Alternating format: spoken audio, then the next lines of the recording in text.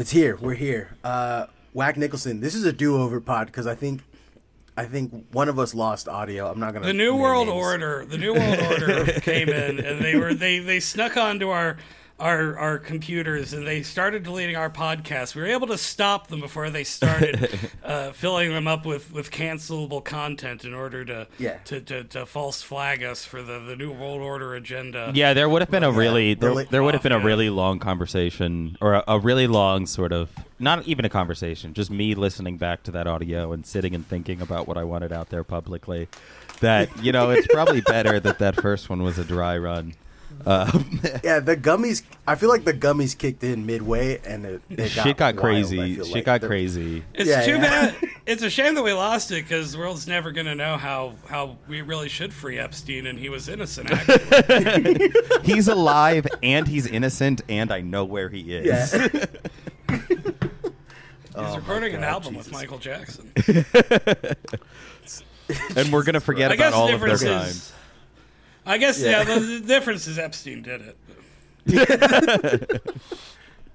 Oh, my God. Recently at work, I ran into an R. Kelly truther. Nice. That was a like wild experience because at first I thought he was doing a bit, and then I was like, my man is extremely convicted. Like he's right. Like he's the most convicted. Extremely Yeah, like the trial. The trial was extremely cut and dry. Like there was literally no. He told Gayle King basically yeah, I did that shit, but that doesn't define me. Like that's not. Yeah, he's like I'm out here fighting for my life, and like because he did it. Do you know what I'm saying? Like it's a lot easier to be. It's a lot easier to be a truther about a guy who, after multiple attempts, was never convicted than the guy who was definitely convicted. The guy who wrote a song for his 15-year-old girlfriend called "Age Ain't Nothing But a Number." But a number, yeah, yes, yeah, exactly. I couldn't argue with him because my man was spitting like weird, like he was spitting insane. He was facts, on a different level. That was borderline personality talking, and it was preaching. No, there's like a weird white hotep that exists in the Bay Area, right? I don't know if it exists anywhere else, but there's like a white guy hotep. You probably actually know about him because Philly, I feel like, has the same type of guy, right? Or maybe I don't know. A guy who's down and who is a hotep. No, not down. Oh. A white guy, a white man who has a limited exposure to black people in his real life, but is obsessed with black culture and is essentially a hotep. Espouses hotepery. Well, I mean, I've known, but is white. Yeah, I mean, Philly's a big place for that. Lil Dicky and Asher Roth both came from here. Oh, there we go. I forgot. The goats. No disrespect to either of them, hoteps. honestly. Yeah. Some disrespect to Asher Roth, I guess, but yeah, the bars he used to drink at had his picture up on the wall for years after that College song came out because it was I love College. Yeah. Bars I used to drink out of my picture on the wall. A bunch of people's pictures. It says, "Do not under any circumstances serve this person." But there's lots of ways to be famous. Just saying, you don't have to just be a white rapper. Yeah. If you're a white guy and you want to be famous, you don't have to rap. You can do other things. You could commit a mass shooting. Jesus. Cancelable, right? Canceled on the Ancient Show. Anyways, speaking of white people and white stuff. I mean, I'm just saying, MC Columbine was spitting lead. Jesus. Okay, no. Speaking of white people and white people stuff, so two things happened. I'm going to Missoula, Montana. Super excited about this. Completely erasing our large native population. Yeah, Jesus Christ. I'm super excited about this, and in preparation for this, I bought some Yeehaw cowboy boots. I went out and bought. I'm new boot goofing, and I bought these cowboy boots, and I was expecting them to be violently uncomfortable. Oh, right. I'm used to cowboy boots. I'm used to cowboys just having very petite feet. In fact, when I went into the fucking store, the lady was dumbfounded at my foot size. She was like, "Your feet are you have the widest feet I've ever seen on a human. Like you have paddles. You have like these are not feet. These don't even make sense, right? And I was like, no, they're just regular feet. And she's like, no, that guy over there, he's got regular feet with toes and everything. You just have a fucking big stump with big stumps at the end of the big stump. Like the witches they don't make sense. from the Roald Dahl book. Yeah, or actually like Fred Flintstone. Okay. Like Fred Flintstone style feet, right? Like just big, like giant, Sonic fetish you know art, where the feet like, are yes, like Oedipus, yeah, like just club feet. Yeah, just giant fucking feet. And she was like, couldn't find my size, so she's like, we have like a pair of like triple E's that were like custom made, and the guy never picked them up. Do you want to try them on? And I was like, sure, whatever. And like they're blue, and blue's not really my color, but I tried. They fit like a glove. But up until that point, every single fucking shoe just didn't fit me. But I put them on expecting them to be like uncomfortable. I wear them, and within like 2 or 3 hours, I was like, these are the most fucking comfortable shoes I've ever owned in my life. They are. I think part of it's like that heel stack. The tall heel just kind of shoves your spine, just like and nice the straight, ankle and then support the and rest the of ankle it is just support. perfect. You know, Oh, it's yeah. the 1-2 punch of the heel and the ankle. And they Yeah, got a great feel when you're walking around like a clump, clump, clump. Like I'm So a mine have- cowboy partner. Mine are work boots, so they're like they have like a rubber sole, Oh. which is like, no, it's nice because they got like leather sole, but they have a rubber sticky at the bottom. Oh, of it. nice. Because, like, leather sole is... I love a good leather outsole. Especially for dancing, you can just glide. That's Yeah, what, so they're wildly comfortable, and I'm mad about it because I'm like, man, this whole fucking time I've been avoiding cowboy boots because I'm like, I don't want to be that asshole with cowboy boots, and then now I'm the asshole with cowboy boots, and I'm like, I get it. Are they? I get why? Are And, they? like, Are they pointed toe or square toe? Square toe. There's no fucking way I'm getting pointed toes, man. I could never. No, bro. There's no absolutely no way. They're square toe, but they're square? extremely square. Like Oh, no. very. No, I like them. They're still cowboy boots. They're I consider, like, square-toed, like, shoes on men, like, a borderline gulagable offense, but I'll make an exception. When for I you. lived in Texas, I have to physically. when I lived in Texas, you know, they sell cowboy boots everywhere down there, and there are like a bunch of like boot barn type of locations where you can get like 3 pairs of cowboy boots for $100, and I was like, I think I'm gonna have to get 3 pairs of cowboy boots for $100. And a girl I worked with who was like from like rural ass West Texas. And like when I told her I had just moved here, she was like, "Have you found a church yet?" And I was like, I don't go to church. And she's like, Death. yeah. She was like at all, like not even for Christmas. Yeah. And yeah, I just remember because her and her boyfriend both worked at this Red Lobster I worked at, and she was like, "Well, he's a Baptist. I was raised Church of Christ." And that was like a Romeo and Juliet story that they had different sects. But yeah, I told her I wanted to buy the cowboy boots, and she's like, "Don't get pointed toe. I'm sorry, but that's the Mexican boot." Is what she said to me. The Mexican boot. The Mexican. It kind of the is. Mexican. The super pointed, like, Mexican, exaggeratedly pointed toe, yeah. Yeah, with the point, the upward point. You know, know, that- That's shoes, its own thing. But yeah, those that shoes too. cost. Those shoes cost fucking like almost $5,000. Yeah, because they have to be because somebody has to go out and buy some cowboy boots, and then they have to take them home and modify them, and just like put their fucking like an elf-ass fucking curlies on them. It's sick. It rocks. I would do Working that, at but Santa's rodeo. physically they do not make ostriches that big, right? They do not make alligators that. You know what I'm saying? you're Like, gonna have to there's not you're gonna enough have to take it leather. down yourself and bring in the materials. Yeah, if exactly. you Yeah, want those there's boots. no fucking way. Yeah, they don't make snakes that big.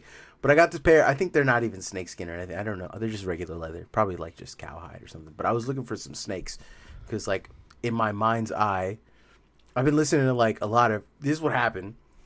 I started fixing my mind to like get some cowboy boots. So I was like, yeah, I gotta get some cowboy boots. And then I got the cowboy boots, and then I like on my my YouTube algorithm, because I use YouTube Music. My YouTube algorithm is spying on me and was like, hey, you know what you haven't listened to in a long time? Tool, like early Tool. You should get back into that, like their first two albums, Tool. And I was like, you know what? It's about that time. And then I started listening to it, and I'm back in 2004. Yeah, man. Listening to Slipknot. Yeah, man.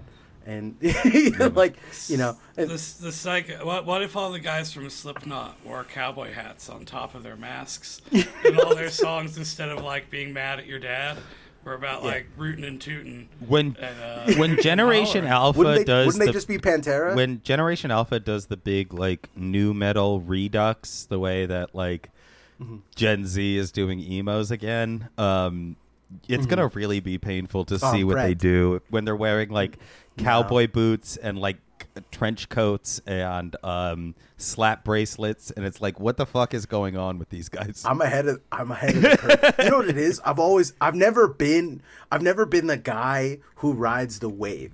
I'm the fat ass boat that makes the wave. Do you get what I'm saying? Like I know exactly what you mean. When I was at school.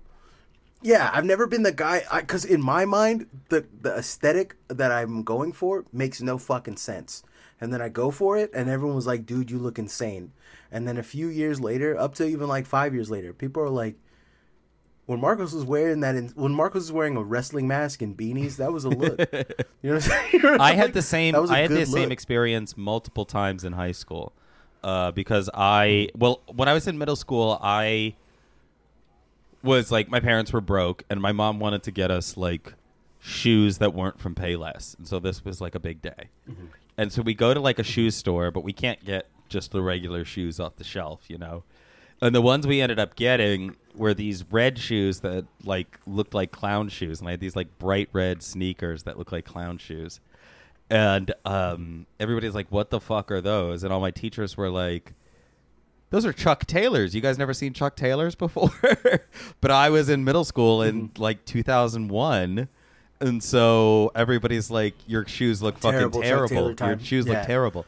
And then like 3 years later, they're all wearing them. And I'm like, what the fuck was that, guys? What was that, guys? What the fuck? I also pioneered the look of a fitted blazer over a T-shirt in my school. And I thank God for anti-bullying campaigns, because that could have gotten your ass kicked even like 5 years before that. I don't want to point fingers, but I think we can blame All-American Rejects for bringing back Chuck Taylors and giving an entire generation new knee and back problems. Well, you know, it's actually Snoop Dogg that did it, for real. It was he bought like a controlling interest in the company and started selling them like zoomies and stuff in order to make them seem cooler. And then I think he sold it again. But yeah, Snoop Dogg was involved in that operation. Sounds about right. I fucking savvy businessman. Him and his like villainous sidekick Martha Stewart. Yeah, I actually kind of love this. I love Martha fucking killing it every day.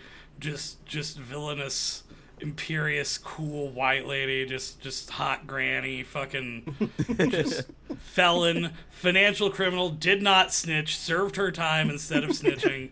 Fucking. Would not fuck with Martha Stewart. I love Snoop Dogg's approach at like business, which is just like take a picture next to someone, and that he's, you know, for $130 million. Yeah. That's a sick ass business approach. Like that's how he did FaZe Clan. Was he held up a FaZe Clan chain for over $400 million or something, like something insane like that, and that was it. That kind of branding is so lazy, though. You know, like George Foreman actually went to MIT. He took time out of his boxing career, and he went to MIT and he studied like product engineering, product design, industrial design, food tech. He worked for fucking years, to develop the George Foreman low-fat, killing, lean, mean, low-fat grilling machine. And he earned every fucking penny. It's not like some guys had just invented the grill and were like, I don't know, George Foreman, we'll get him to put his name on it.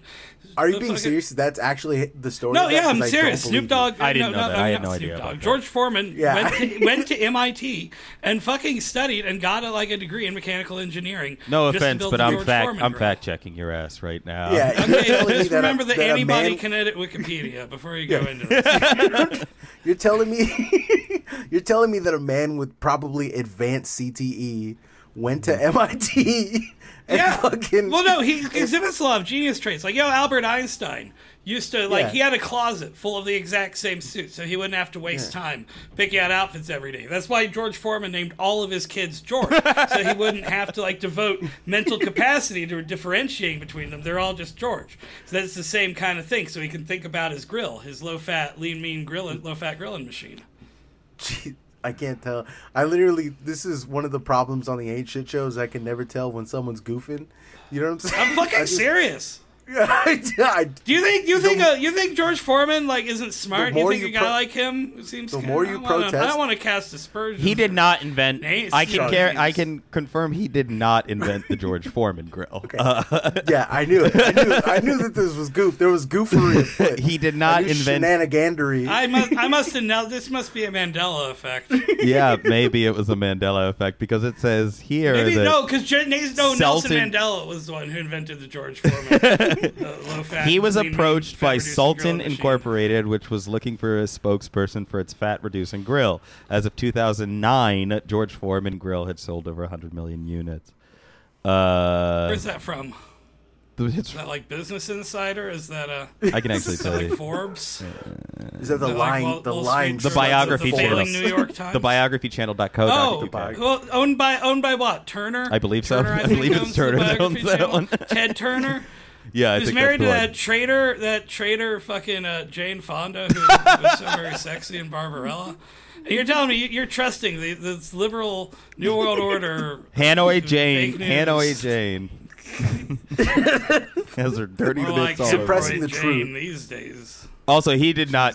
I can pretty much guarantee he did not go to MIT. It's just from scrolling. Yeah, there's absolutely no way. Yeah, none of that. But you know what I mean? Shoggs every now and then he says something, and it's so crazy it's true.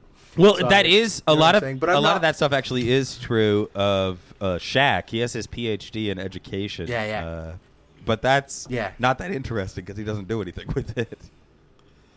Shaq's has a wild career. He has that song recently. He's a DJ. He's playing on Tuesday at the Phillies game.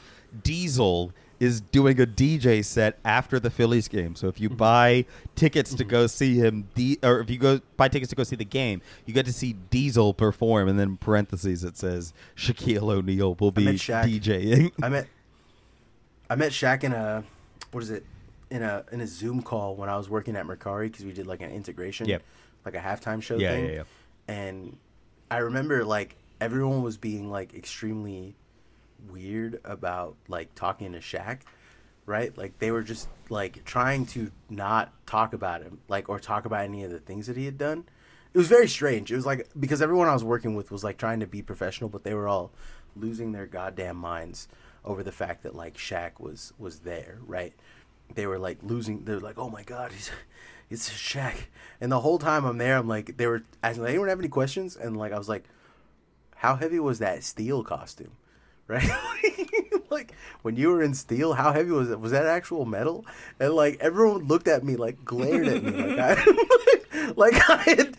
had just asked him the most offensive question, you know what I'm saying? What's your dick size? If I had, you know what I'm saying? I had asked him that when I was just yo, is that? And he was the way he answered was it was all latex, and I was just sick, dude, right? That was my only question. That's all I gave a shit about. And later on, I guess he DM'd. I guess he spoke up to my, what are those called? The CMO. My direct report. The person I was direct reporting to. The chief marketing officer. Yeah. And she was hey, Shaq really loved your question. He said no one has talked about Steel in a very long time. And I was dude, I love that movie. And everyone was being so fucking weird about it. Well, he loves Superman. He's a big Superman guy. I'm sure that was a huge honor for him to be in it. And that's it's a I think it's the perfect question to ask Shaquille O'Neal if you got him in the room. I wouldn't if he would have told me. We need to put Shaq in movies again. I miss when Shaq. I just don't think he wants to. I think it's a pain in the ass to be in movies. I think it's a lot easier to put your face on Arizona Iced Tea and call it a day. True. His best movie performance, in my opinion, was Freddy Got Fingered as himself banging Freddy's mom. That was one of Does anyone else remember? I've never that? seen that film. I'm sorry. Everything in Freddy Got so Fingered good. is amongst the best that you can get. This is true. If you want it and Freddy Got Fingered has it, it's probably going to be some of the best that you're going to get of it. Rip Torn should have got an Oscar for being. Yeah, he is. I can't believe they got him to be. He was like the character that he was in that, like a weird, like a very. I don't know how to explain. I want to do Freddy Got Fingered 2. That's like an entirely different movie, and no Tom Green, but the Freddy is played by Mads Mikkelsen. Yeah, I can see it. I would even love if they did like the Daniel Day-Lewis to be the dad. If they did the thing like they do. This is like a trope we see sometimes. Everybody has a different touchstone for it. Mine is when Keith Richards played Johnny Depp's dad in Pirates of the Caribbean, but then there's also when Michael Caine played Austin Powers' dad. It's like have them play the dad, and then have Tom Green, even though he's younger, have Tom Green play Mads Mikkelsen's dad. Also, has anybody ever floated Tom Green for the Joker? I would love to see him do the Joker. I would love to see him do the Joker. Tom Green would do a great Joker. I think he would high key be a great Joker, and I think he would bring back the jokes, right? Which is what we need. Well, you know what? Like the Joker. I think we could even see. I think we could see a Tim Green-assance the way we're seeing Brendan Fraser now. I think that Tom Green is a guy that could like find his way into serious roles. He was never really like a serious guy, but if he did like a Batman movie, even if he played like another Batman villain in the like the Robert Pattinson ones, if he was like the Scarecrow or something in Robert Pattinson's Batman, that would be fucking sick. He would be a sick ass Scarecrow. But the thing about Tom Green is that Tom Green has this problem where like as a comedian, why he's funny is because he's dead ass serious. So it wouldn't translate. Do you get what I'm saying? Like, I don't think he could do a serious role because his delivery would be the same. I got it then. Yeah. Batman villains. Tom Green. Yeah. And Andy Dick as Tweedledee and Tweedledum. There we go. With, like, Daniel Day-Lewis as the Mad Hatter, who's, like, in charge of the two of them. Just, like, really wild triple casting there. Are you on do you know the Andy Dick lore? I'm aware. Yeah, we were on some Andy the last year of stuff. I'm aware that he is a general menace in the Los Angeles area and that he has done some really horrible things. Yeah, yes. I have to... He's not the important thing. Actually, I've been wanting to talk about this, and I'm glad you're here because I love... You exposed me to Twitter horror, right? Like, you exposed me to some of the worst tweets of all time. That was our first meeting, like IRL, chat. It's about time that I show you, or not show you, but like tell you about a YouTube rabbit hole. Because I realized this recently. This rabbit hole caused me like relationship strife. My girlfriend was getting mad at me. It's not a rabbit hole. It's not a YouTube rabbit hole if it doesn't. If you can come out comfortably in your personal relationships, it wasn't a real YouTube rabbit hole. We couldn't stop watching because the rabbit was digging the hole in real time. Yeah. So Andy Dick is on YouTube. Like Andy Dick is on YouTube. Andy Dick was kind of a little like was a minor Christian for a few months last year. Yeah. Andy Dick was on something called the IP2 network. The IP2 network is Ice Poseidon. I don't know if you know who Ice Poseidon is. But Ice Poseidon like a Nazi is or something, aren't they? Crypto. No, that's the least of them. Honestly, you just glossed over that. Honestly, if you called him a Nazi, that's the least worst. I know he's done, I know the name. Right? I know the name like, Ice Poseidon 100%. Yeah, I just don't know 100% of the story. Yeah, so Ice Poseidon is essentially like a crypto scammer, real time. What is it like? They call IRL streams. So his whole thing is he goes outside and he just streams his life and he finds himself. Anyways, he pioneered it and kind of wrote a formula for it and met a bunch of people that were like, it's weird. He does what Drake does. Drake does this thing. Drake has a propensity when he signs rappers to sign rappers who are not nearly as good as him.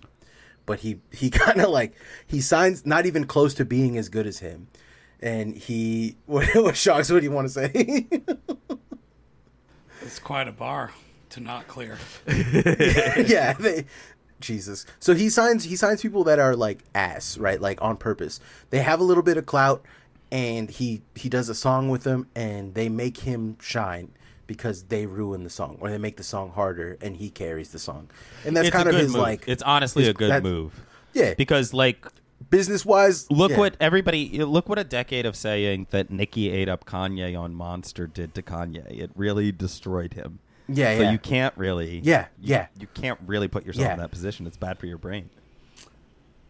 Yeah, so he has a lot of like, I mean, you look at like Smiley. I don't want to get too deep in the Drake sphere, but Ice Poseidon does the same thing, but with streamers, right? So he finds IRL streamers that are complete wreckages of humans, like barely human, like just people who are putting themselves through so much like daily damage from drinking and smoking that it's more of a testament to how much pain the human body can endure. It's interesting, like medically. Sometimes I'll find myself watching these streams like a doctor, right? Like a doctor watches someone doing an open heart surgery. Like, I did not think that was humanly possible, but here we are. Yeah, that's right? I find it more or less kind of like watching the guy you bought weed from in high school, a live stream of what he's up to now.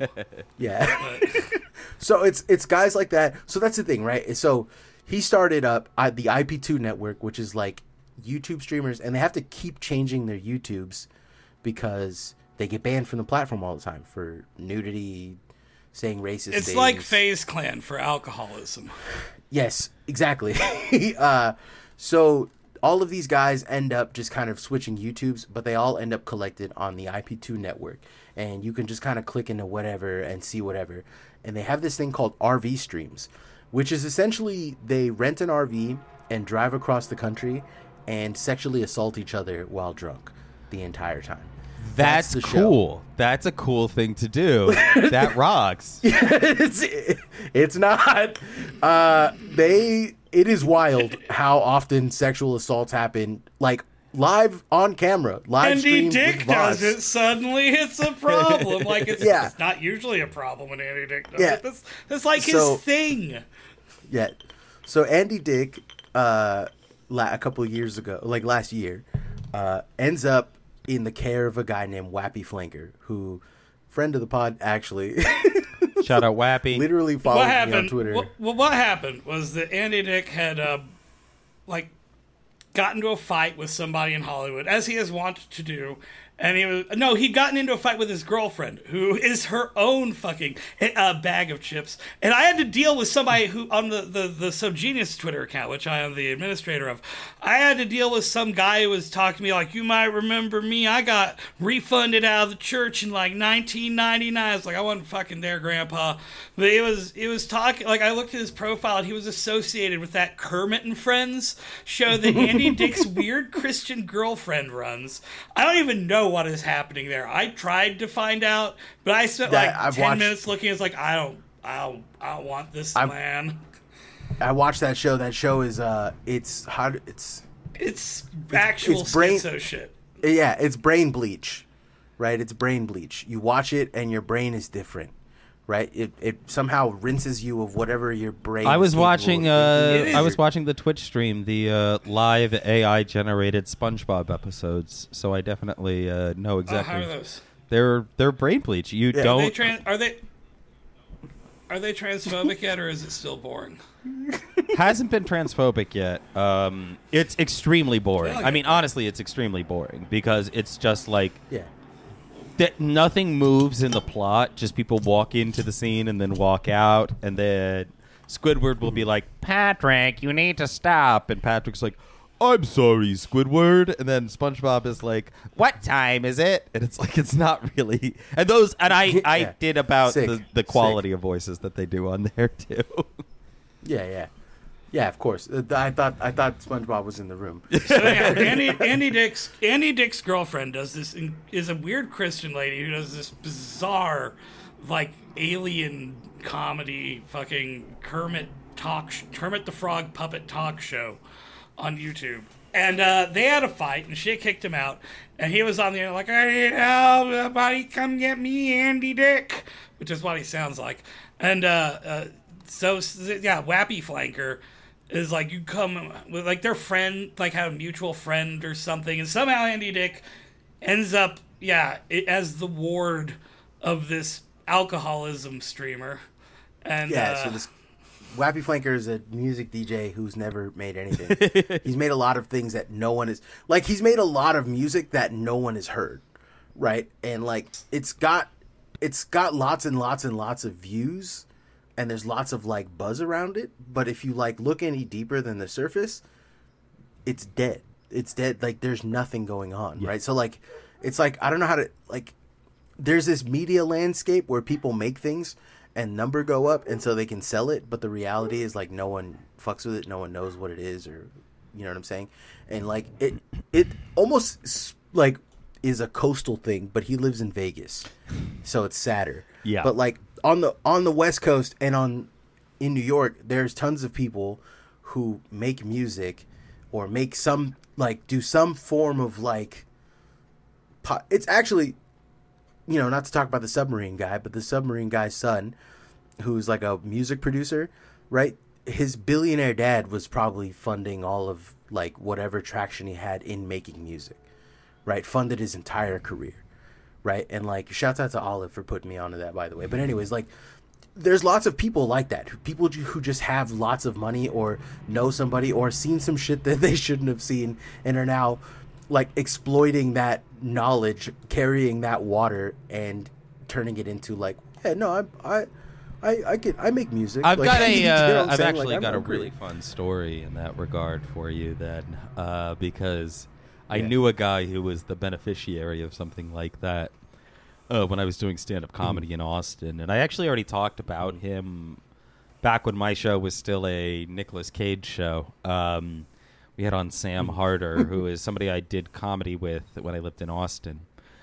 And I don't know if it actually made it to the episode, and it's very likely it didn't, but I'll tell you guys the story. When I did comedy, I became friends with a guy who was short, but in, like, crazy good shape. Like, looked like a model.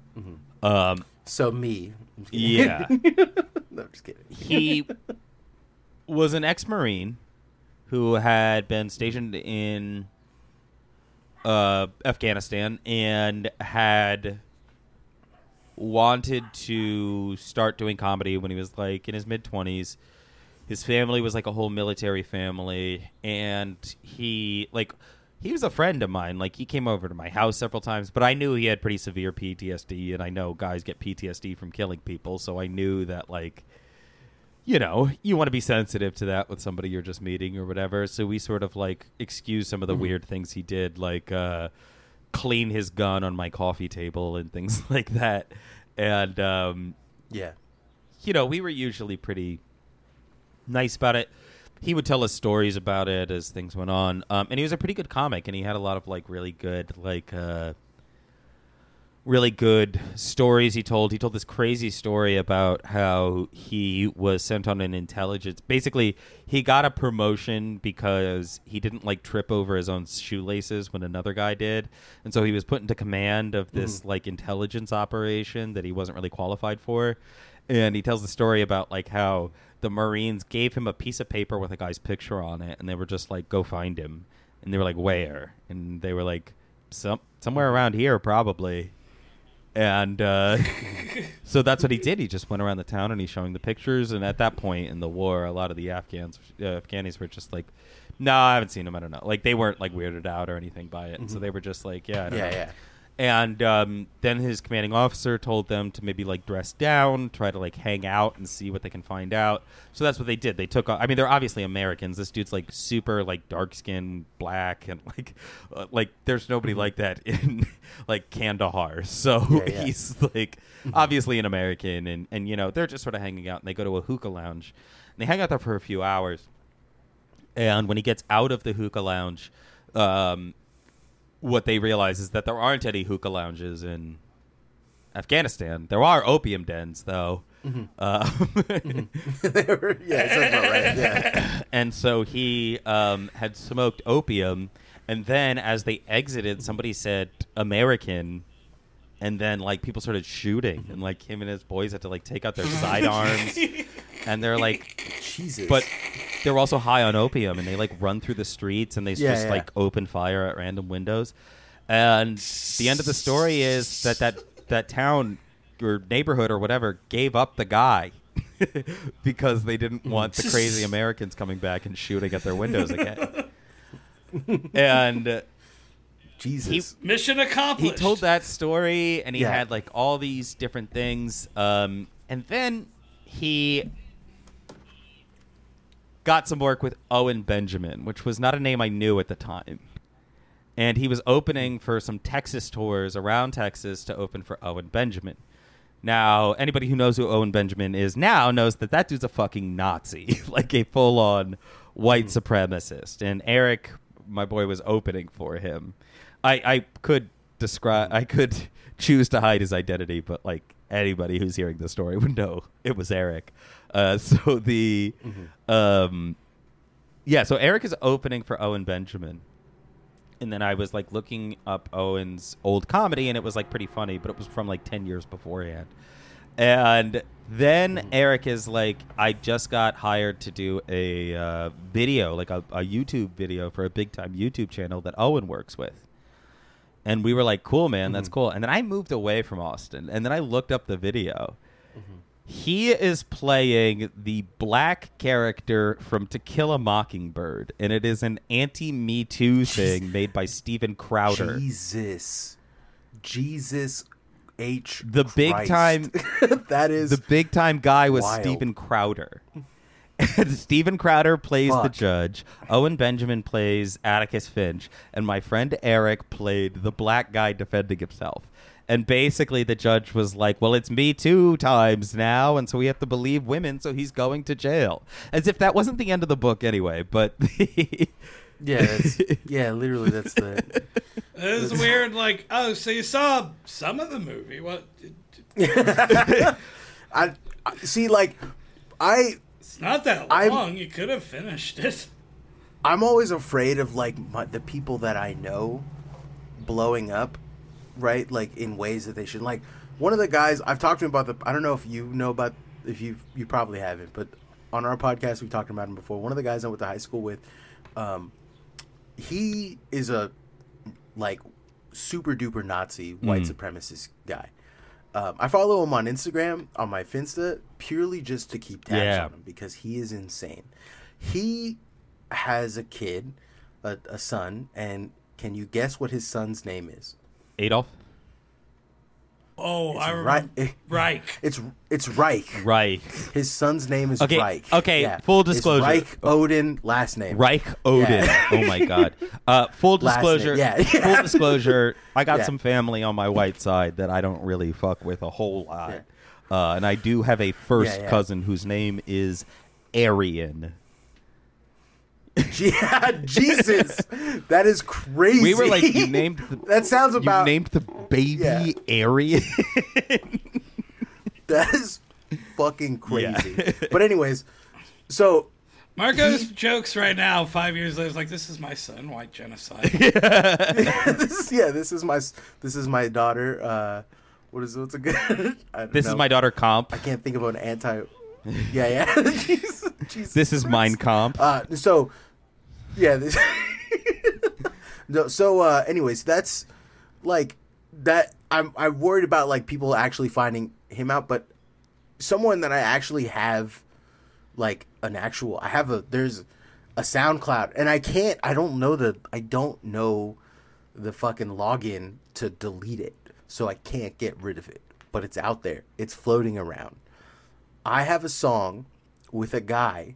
I'm not going to name names because I don't want to go too deep into it. But the guy, I hadn't seen him in a very long time. Me and him, like, we were a cool guy. And when I knew him, the guy was a fucking pussy magnet. The guy was just... Yeah. What did you say? Like, what did you say on the recording? Hold on. I don't care. I don't care what anyone finds. On it, I'm pretty sure I say the N-word at one point in time, but in a joking way. And it's from a long time ago. So Mexicans can say the N-word. Like, I don't say the N-word. Sometimes. Depends on... I was at the time, I was living real poor, so it's fine. Right? Honestly, I think that checks out. I don't know. I couldn't agree more, honestly. Yeah, I was fucking living in the hood at the time, so it was one of those things where I was doing it. But anyways, we were singing... It was... Because what happened was we were singing, and I was singing about gay pandas, and then I just said, like, I talk about werewolves, and I don't know how to fucking... I know when you recorded this now. I can pretty much say exactly what it was. Yeah. Anyways, so that's the thing. So we're doing this. Later on, that guy that I knew who's playing guitar and singing alongside me is this, like, super handsome guy. We used to do open mics together. The guy was a fucking... He would literally have to push women away from him. Like, they would come up to him all the time and be like, oh my God, blah, blah. And he would just be like, bitch, like, I got a relative like that. I know. Right? I've seen it. Yeah. So, I, like, haven't talked to him, haven't spoken to him in a long time. We were still, like, mutuals on Instagram. And from him, I met another girl. I think her name was Brittany Shears at the time. She was cut hair. She has all this, like, tattoos and shit. And I don't know where the fuck she was from originally, but she was out in California for a while, and she was in, like, San Jose. And so she got connected with the underground scene out here, like hardcore shows and, like, the fucking, what are those called? The open mic scene. And, like, that was kind of where I fell into things, right? So we knew each other. We didn't really talk. We didn't really travel in any circles, but we were mutuals on Instagram. And me and her just never really talked. Like, that was it, right? Like, you know, years later, I find out that she throws in Atlanta. She relocates to Atlanta. She throws something called, and the headline, the guy that he's the reason why she kicked it off, is the guy who fucking I was recording with, the Pussy Magnet guy, the guy who I have a song with. Wait, you used to work with him? Yeah. I gotta blank that out. Yes, I have a song. I have a song with him. You recorded with the hit song maker. Yes. Behind problematic, but honestly kind of a bop. Fucking what is it? What's that song? Well, don't say it. He's gonna have to bleep. I have to bleep all this out. But yes, I did. Yeah, I'm gonna have to cut all that out. But yes, I did. I don't want any smoke. So he's an incel celebrity. He's an incel celebrity, and you're saying he's a pussy getting played. My man drowns in it. My man is fucking. Well, he was. I don't know what happened. I literally have no idea. It could have. He met this Nazi woman, and he can't get pussy anymore. He did a great cover of Christian and the Hedgehog Boys. Bro, why are you doing this? I'm sorry. I'm weirdly starstruck in a gross, horrible way. It's like I don't want to talk about it. Yeah, literally, yes. I have a song with him, and it's on one of my. And I don't want that to see the light of day. I do recognize because Shoggoth said it. I will say that I do recognize the name. Okay, it is something. It is a name I've heard before. Yeah, yes. I gotta cut all that out now. Yeah, because I mean, I know who headlined. Okay. I was watching that fucking mess happen, which was way overblown, and just some people from Twitter came to try and stand around, look disapprovingly at 15 nerds playing shitty version folk punk. So if you let's do. We can't let these people gather. It's like let them fucking jack each other off. So let's do this, Marcos. I didn't actually. There was an ending to the Eric story. Yeah. So however you want to chop this up or bleep it or whatever, I can just tell you the ending of the Eric story because it rocks.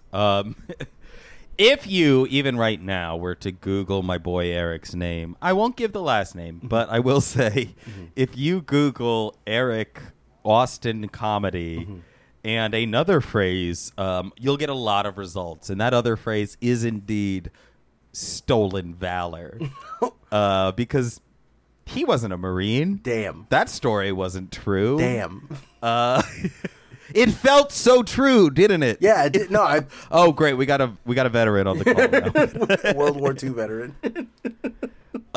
Yeah, that story didn't feel untrue. Nothing I said sounded untrue. If you had seen this guy, he was in such incredible shape, with single-digit body fat. Had a treadmill in his bedroom. Dude worked out all the time. He was always well put together. Tight waves. Always smelling good. Also, he's 5'2", but he really carried himself really well. And it turns out he was like lying about everything. And he was starting to do this like reactionary like Black MAGA podcast, and then he got outed as a stolen valor guy, and he just like all of his internet existence like ceased. Just disappeared. Yeah, that's great. Oh wait, so he didn't do the like 2006 era comedy movie Opium Den starring adventure. What's his name? The Harold and Kumar guys. Like yeah, Harold and Kumar go to. He didn't have a Harold and Kumar go to Afghanistan opium adventure. On a recent episode of Western Kabuki, we watched a Comedy Central one-off special. It is listed on the Comedy Central website as a television show with one episode, but it's an hour and a half long, and it's a comedy special called My Buddy Bill about it's a one-man show in which a former writer from the television show The West Wing talks about his personal friendship that he had with Bill Clinton and all the fun like adventures they went on. And it none of it's true. It's all stupid and bullshitty or whatever. But like that was the era where the guy could tell an hour-long version of the Opium Den Afghanistan thing and become a millionaire like overnight from because Comedy Central was really putting bullshit on television for a lot of the time that people are like nostalgic for, you know, like season 10 of South Park or whatever. But it's like you are forgetting a lot of bullshit. Crod Mandoon and the Flaming Sword of Fire, for example. There was some horse shit on that television network. Yeah, that's... People forget that Carlos Mencia The Mind of Mencia. Mind of Mencia. Was one of the greats, honestly. One of the best ever, dude. But huge inspiration. The pilot episode of Mind of Mencia, he debates hard R versus soft A with a bunch of black people on like Hollywood Boulevard. Jesus Christ. And he asks black people if it's okay for Mexicans to say the N-word, and nobody tells him no. It's true in California. It's not true probably anywhere else. I don't know why. It's true in Philly. It's true in Philly. It's true in Philly. Yeah. Dominicans, Puerto Ricans, all the kids, all the Latinos say the only people that I would say don't get to say it too. Brazilians should not get to say it. Right? True. Right. Because Brazilians are 10 times more racist than any white Nazi I've ever met. Brazilians are actual race. They still have slavery. Yeah, they still have not allowed to say it. They still have their plantations and shit. Yes, Brazilians not allowed to say it. And Dominicans are not allowed to say it because they're the first ones to be saying that shit all the time, and they'd be like, I know black. You know what I'm saying? Like that whole Godfrey thing is super fucking real. You're 100% correct, but okay, if you what about Cubans? But if Cubans can say the N-word. Not Gusanos, not Gusanos, yeah, not but Gusanos, but Cubans are allowed to say yeah. But you say that, but you also know the practicality of telling a Dominican that he can't say the N-word. You'd be like, it's cool. And it's like, I'm telling you that it's not. And they're like, man, why you gotta be like that? It's like, I mean, I was a teacher of mostly Dominican teenagers, and I just know that they will try to manipulate. Like, that is like what they do. And this is why the Puerto Rican kids and the Dominican kids would get into fights at my school, is because the Puerto Rican kids would get fucking pissed off. Not that the Dominican kids are the aggressors, but I think this is a cultural difference. Yeah, it is. It's a massive cultural difference. There's I don't know. Listen, this is something that I probably will have to cut this. There's a lot of cuts on this one, but I'll have to probably cut this one out too. But part of working in a fucking mostly Mexican, like from the East, like most of the people that I work with on the East Side and shit, most of those dudes say the N-word, right? Some of those guys are essentially white, blonde hair, blue-eyed, but Mexican, right? Like speak Spanish better than me, and they're Mexican, but they say the N-word. I can't say shit about it, and no one else around me says shit about it. It just is. That's one. This is right? literally. So we recorded our episode yesterday, and I said this. The real test of if you have the N-word pass is say the N-word and see how people react. Take it, and if people aren't reacting, you can say you got the pass. And this is the thing. This is the thing. And yesterday when I said that, I quoted an interview from John Mayer in which he drops an N-bomb with Playboy magazine.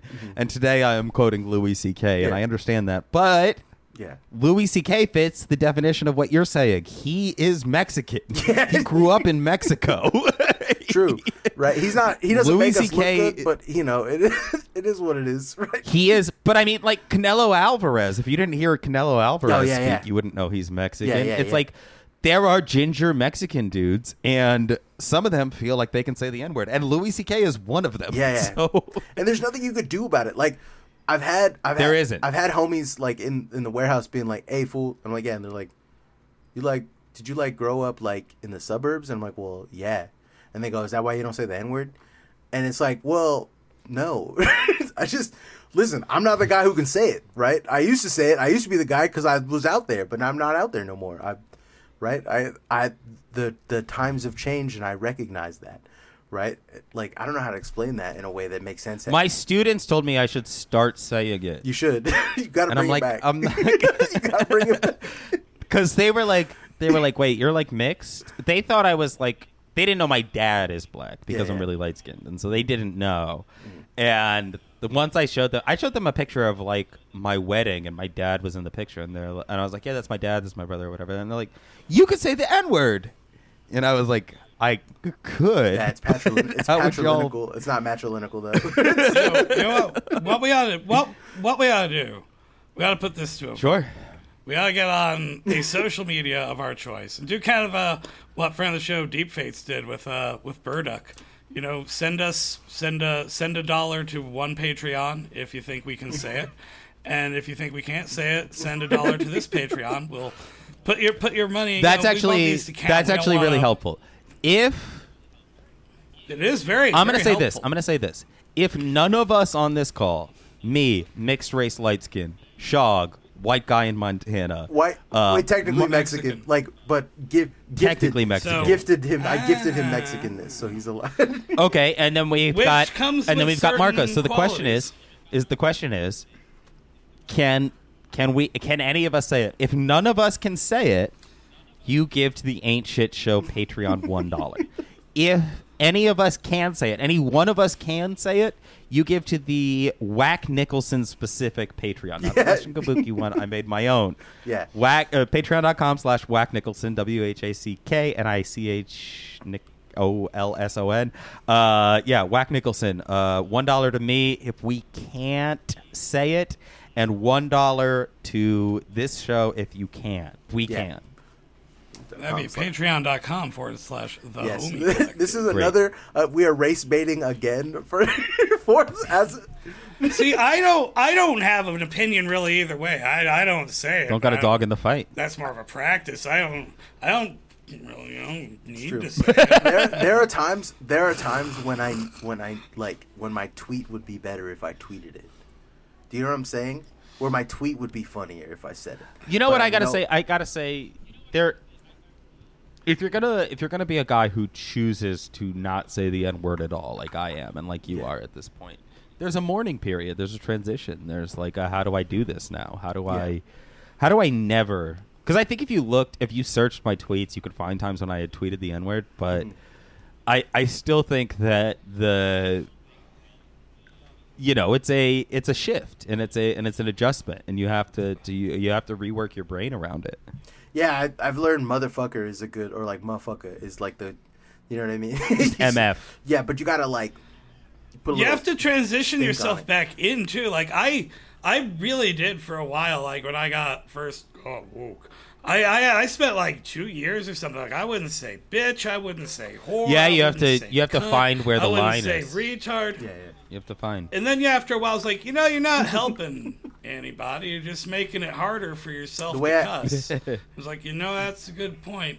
I'm going to start trickling some of them back in and just test them out and see what I can get away with and what I get yelled at and who's yelling That's what it at is. me. You're going to have to put yourself in some awkward positions. Yeah. It's a trial and error. No matter what it is. I don't mind being yelled at by some. There's some people I wouldn't like to be yelled at because I like them and I don't want to upset them. I don't want to hurt nobody, but I want to be able to cuss. God dang it! That I think about all the time that makes me laugh is the tweet. This is right around when I got involved onto Twitter, when I started understanding, because I had a Twitter for a very long time. Like I think maybe the first year that it came out, I had it. but I didn't post on it. I didn't know what it was for. I didn't understand it, right? So for years and years and years, I didn't do anything with it. But then I made a second Twitter for this podcast, and then I started understanding it. I started getting the point of like what it's about. And the joke that haunts me to this day, because it's one of the funniest jokes, but I see that it absolutely ruined this man. I can't remember. Is it the one about the burlap sack and the No. AOC? This is about a man. There's a white guy. This is before like politics even took off. Like this is pre-2016. Maybe it might have been like 2017 actually. But like a white guy tweeted the N-word, but he said is hungry. And that was does anyone remember Kyle that? Kuklinski. Yeah, yes, Secular Talk. Yes. I took in a bunch of his content recently because when we did our show on the quartering, he has a really great episode on Secular Talk about the quartering, which we didn't cite because anytime you bring up Kyle Kuklinski, Yes. people will be like, who exactly was hungry that you had to... who was hungry? It makes me die laughing. It's one of the funniest things I've ever read. It's so funny. I don't know who was hungry, but maybe he should have gotten some fine food in Paris. He could have went to Paris but anyways, that's the point of my man. Found with a friend. My man made that post as the whitest guy like possible, and it is fucking hilarious, like the meltdown that it caused, and I still to this day laugh at it. But like I get why people are mad at it, and I understand, right? Like why what happened. But that was right when I became, so it's like it's stuck in my brain. But you were saying about the quartering and everything that you didn't. No. It's just it's a very funny thing. Like I don't want to talk about Kyle Kuklinski or whatever it is. I don't know. I think he's a really smart guy. I think he's great at Twitter. I think he's really funny. I think that tweet is great. I don't think he did anything wrong with it. Yeah. It was a different time. You know, I think it's very funny to say. Yes. Because there's no context where it makes it okay, but there certainly was a context that would explain what it was. I don't know what the context was, but it's very funny that like he said that, and it's very funny to post it, just a screenshot of it or whatever. Yeah. But I think about it all the time. It's insane. Yeah. I mean, it is a really good distillation of Twitter. There's like 5 or 6 tweets, and I think a few of them have like, especially because recently there's been a lot of like Twitter nostalgia as Elon is ruining the site, and a lot of people are like, what are the best tweets that did this or that or whatever. And I feel like we're seeing a lot of like reminders. I think that one is B was never good. What? B was never It's good. the same. B was Twitter, neither was Twitter. B, that's the old 4chan saying. Oh, yeah. You get nostalgic sometimes, like, oh, I remember when B was never good. Never good. Twitter was never good. But Twitter looks really good when you distill like of the bajillions of tweets that have been made over like. But there are 15 years. You distill them there down are better to the top eras and there are 1,000. worse eras, and I feel like we're in a better era now because of the submarine, for example. Right? I feel like the sub has really brought us together. Bernie brought a lot of us together. The sub brought a lot of us together. There were certain things like that. The fish tube brought us together. They did surgery on a grape, brought us together. But like one I miss when they did surgery on a grape. That was so cool. That was like hopeful. Like we all realized like if they can do surgery on a grape, they can do it. That's on exactly me. right. I can live. That's forever. exactly right. And now we do. But I think some of my favorite, so N-words is hungry is a classic. One of my favorites is I joined Twitter.com in 2008 to track One Direction's progress on the X Factor, and now I'm a communist. That is another great tweet that I just feel like we haven't seen a lot. It's a foundational text to the way the website actually functions. That, and of course Shane Dawson's I didn't fuck my cat, I didn't stick my dick anywhere near my cat, I didn't cum on my cat. That tweet too. I don't know dick all about Shane Dawson, but I love it. It's such a good so tweet. much. It's such a good tweet. Because again, it's the same thing though. It's the same. And 30 to 50 feral hogs. That's another like one that it's like without the context of a man saying what can I do to stop 30 to 50 feral hogs from attacking my property when my children are outside? You're like, what the fuck are you talking about? And then a huge swath of the United States was like, this is actually a big problem, and I would love to get an answer on what to do with the feral hogs. Mm-hmm. And it's like, wait, this was real? Mm-hmm. And then it's like, that guy isn't crazy, and we all have to just deal with this guy who it is such a problem for him that in a casual conversation, he's like, honest question, serious question, I just need to know. If 30 to 50 feral hogs come onto your property, how do you stop them? How do you stop the hogs? And everybody's like, look at this fucking psycho. And then he's like, I need the hogs stopped. It's like, it's real though. My ex is French, and I used to get like, she'd send me like videos like, "Oh, is it back?" and it'd be like, yeah, like 15 just wild hogs, like just all going through her front yard in the morning. And if you're like a farmer and you got like crops and the hogs are, and like just as like a bolt action rifle might not be sufficient. No, they need an AR-15 to kill all the hogs. And I think that what makes a really special tweet like that is a insane tweet on its face, and the context needs to make it more insane. Yeah. And the person who tweeted it also needs to be insane in a very specific way. Yeah. They need to be so strange that it makes sense that they would say, I didn't want to have to tweet this, but I need you guys to know I did not have sex with my cat. And everybody's like, what? Who are you? Well, that's why... Did not fuck my. I did not come in. That's why all my tweets are like good. That's why people fuck with me. I feel like because I have that energy. Like they force femmed Moldbug at Vibe Camp. If you know what any of those if you know what that sentence means, you need to log off. Your brain is fucked up. That whole sentence is just a litmus test. Who did they force fem and where did they do it? They force femmed Moldbug at Vibe Camp. They said, "Hey, you gotta wear this." Now let's unpack. I actually just don't know who Moldbug is. I actually know what the rest of it is. Well, that's a good place. First of all, the they in here refers to. I'm assuming. I don't know. It might have been the YouTube corporate. Camp, this was like a YouTube corporate event. Incredibly. Yeah. So. It could have been the very perverse right wingers that are also at. They are no less. Moldbug. Kinky on either side there. And all their kinks are boring and horrible. Moldbug, of course, in this refers to Curtis Yarvin, also known as Mencius Moldbug, along with Nick Land, one of the architects of the blog-based neo-reactionary thought, which, through a series of divergences, is somehow associated with modern right-wing political movements, despite the fact that there is no ideological foundation to any extant operational political right. Well, anyhow, it's complicated. But Mencius Moldbug is he's a guy who changed politics by going by the air name Mencius Moldbug. He's a monarchist. So he's a monarchist. Is what you need to know about. Hell yeah, love a monarchist. Yeah, he's kind of a monarchist. Shout out to the Cybersmith. We love you wherever you are tonight. So, speaking of white people, hoteps. Yeah, he's on Blue Cybersmith probably fucks heavily with Curtis Yarvin. Right, I guarantee you that. I don't like you guys. How much diaper porn does Curtis Yarvin post? Because that will actually change a lot.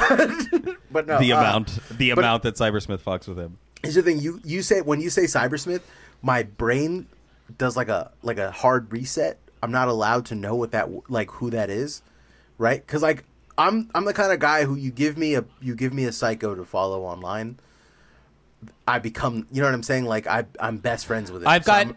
I'm going to say the worst thing possible for your brain. I'm going to really do some damage to you right now, Marcos. Oh, boy. I genuinely believe, for real, that Cybersmith is not a lost soul and that he can be won to the side of the light, and I think we can make him normal. Do you want him on the pod? We can get him on this podcast, The Ain't Shit Show. I would love to. I would do it again with him. I mean, I like talking to him. He and I talk a lot. I don't know anything about him. He's a stranger to me, right? Is he the human pet guy, or is he the Bitcoin to $1 million? He's the human pet guy. Okay, that's all I know about him. I know nothing about him. He's also called the transgender milk guy. He's also called something else. See, I like him a lot. I don't know. I'm sorry. I find him very personable, and I think he's funny. And I have some problematic friends like and that. I have I advertise. DM with him, and he today actually he sent me a thing. He thinks that the people in the submarine faked their death and that they're laundering money. Yeah. And he sent me some insane person's tweet, and I was like, I just don't find that credible. And he's like, but it's cited. And I'm like, I don't. I'm sorry, man. I just don't think. Oh no, that was on the timeline. In DMs, he sent me a DM saying that puberty blockers inhibit the development of the medulla oblongata or something. And I was like, where'd you get that article from? And he sent me the article, and it was by Chris Rufo, the anti-CRT guy, the con man who was working with Tucker Carlson. And I was like, I'm not going to believe anything that guy says. I'm sorry. And he's like, but the amygdala and the medulla oblongata, those are real. I can say words like that, yeah. Yeah, and I was like, yeah, I know they're real. Well, have you ever read, I used to keep a copy of David Icke's The Biggest Secret on the toilet, along with Finnegan's Wake and the Book of the Subgenius, which is like... What's it like being in your house, Other things about, I like it. Because Finnegan's Wake is for the listeners who don't know, it's probably the most complicated text in the world. People have PhDs in Finnegan's Wake. It's supposedly written in English, but it is not written in English. It's fun to read on the toilet. Shoggs is built different. Shoggs also, like me, is built different, right? I was homeschooled, man. I don't know how to do things. He reads Finnegan's Wake, and he's like, yeah, this is great. I get it. And be like, what is it about? Don't worry about that. You couldn't comprehend it if you want. Don't worry about it. It was like the difference between you and me, like on David Lynch. Like, what's he trying to say? He's trying to hide. Like, no, he's saying what he's saying. It's just, that's it. That's the simplest way to say it. So I just want to, because I have a literature degree, and because we were basically told in my lit class that we should not even try to read Finnegan's Wake until we got through a master's program. Not seriously. No, they were like, don't bother with it. The first sentence of Finnegan's Wake is not capitalized in the first word. The first... River run past Adam's and Eve's, something vicariously recalcitrant back upon there with Frognopthwin Houth Castle. Okay, you're skipping a lot of stuff, but yeah. River run past even Adams from swerve of shore to Bend Bay brings us by a commodious vicus of recalcitration back to Houth Castle and environs. Sir Tristram Villor de Moor Ferrar, the short sea had Passencore re-arrived from north of Moricar on this side of Scraggy Isthmus of Europe Minor. This is the... Oh my God, Jesus Christ. Yeah, you don't understand. Shoggs is a hardcore intellectual. We can get texts that aren't in fucking English. We're not reading on the pod. Robert Anton Wilson told me it was important, and I used to have a copy of it. He pulled out for our English nerds out there. He pulled out the Cantos by Ezra Pound. Our friend here is not fucking around with literature. I told you he's doing the hard drugs of literature. He's built. I read all of Gravity's Rainbow. No, you fucking didn't. I'm like, do I really need? He did. I did. Yes, he did. Yeah, I did. I fucking did. It changed my life. No, it took like 7 tries, but then I was like, okay, I know what to do. I'll start from the beginning. I'll just read V, and then I'll. That's interesting. Can I give you a real schizo literary recommendation? The audiobook of David Foster Wallace's The Pale King, the unfinished novel that has no plot. The audiobook is an insane trip. Now 'cause I got an Audible credit. The Pale King. It is an insane trip that is basically about gambling and the IRS. And they are not connected in the ways you would guess. And a huge portion of the book is basically dedicated to the philosophy of boredom and how, like, boredom is a form of suffering, and suffering is what makes us human. And so if you can overcome boredom, you can overcome suffering so that the world becomes yours to control if you can be unboreable. And so if you can stomach being bored, then you can stomach being the king of the universe. Shog's. I just got it. I've been wondering what to do with my credit this month. Shog's does with his brain what I do with my body. Right? Yeah. We're each other's Warriors. We talk about this all the time. But right, Shog's will absolutely destroy his brain by like looking at by like finding psychotic shit to like obsess about, you know, like with his I don't know how to like you every now and then we talk and I don't I just I get it. We're the same in that way, in that regard. But I take art in an almost passive way, or like I think about it, but I don't think I think about it on a level you think about it, right? Like I think about it, I ponder it. I'm like, this is cool. This is good stuff. And then you're like, it does link. Like my idea of fun and Blood Meridian. Yeah, and like I would have never have. I've read one half of one book and then I read the other one almost religiously. I've read My Idea of Fun like so much, and I didn't start reading. Well, the judge really picks up as a character like after the like in the second half, so he probably missed because that's why he starts doing all his sermons and stuff and the war is gone. I would have never put those two together, and the fact that you did almost instantly, like, do you know what I'm saying? It's mind blowing to me because do you have a degree in literature, Shox? Do you have a background in literature? No, I just be reading. No, I was just be reading. Look, here's what my origin story is. I went to a little like Catholic grade school, and my parents were kind of crazy, like, and then they were into the whole '90s kind of associated with the militia movement and getting weird magazines that like would print letters from Timothy McVeigh. And don't get your parents started on Ruby Ridge. Like, don't ask them about Ruby Ridge. Don't get me started on Don't get me started on Waco. Do get me started on 9/11, but only for my own edification. But so then like they homeschool, outcome-based education, ding-dang, New World Order, we got to educate our kids. And so they did that for a while. Then when they hit, like, middle school or high school, like, we want our son to have a classical education. My parents do not understand any of the things they're attempting to teach me. So they get this, like, one curriculum that's just, like, Penguin's classic editions of, like, 1 year it's, like, all the Hellenic classics. So it's, like, Xenophon, Thucydides, fucking Herodotus, Homer. And then it's just, like, these books. Did you read, like, Lysistrata and, like, Medea in, like, 7th grade? Is that what you're telling me? Not those, okay. But yeah, like, I read Oedipus, like, the actual plays before I knew about what the Oedipus complex was. And then my parents wouldn't like have quizzes or anything because what they fucking gonna quiz me on, like, so when Herodotus was describing the way that the pyramids, or describing how the Persians did a thing, even he did whatever. Do that. Fucking so yeah, just my entire life has basically been like not getting educated and just reading books. You fuck with Kafka? And then the internet happened. You fuck with Kafka the at all? Part. Oh yeah, fucking.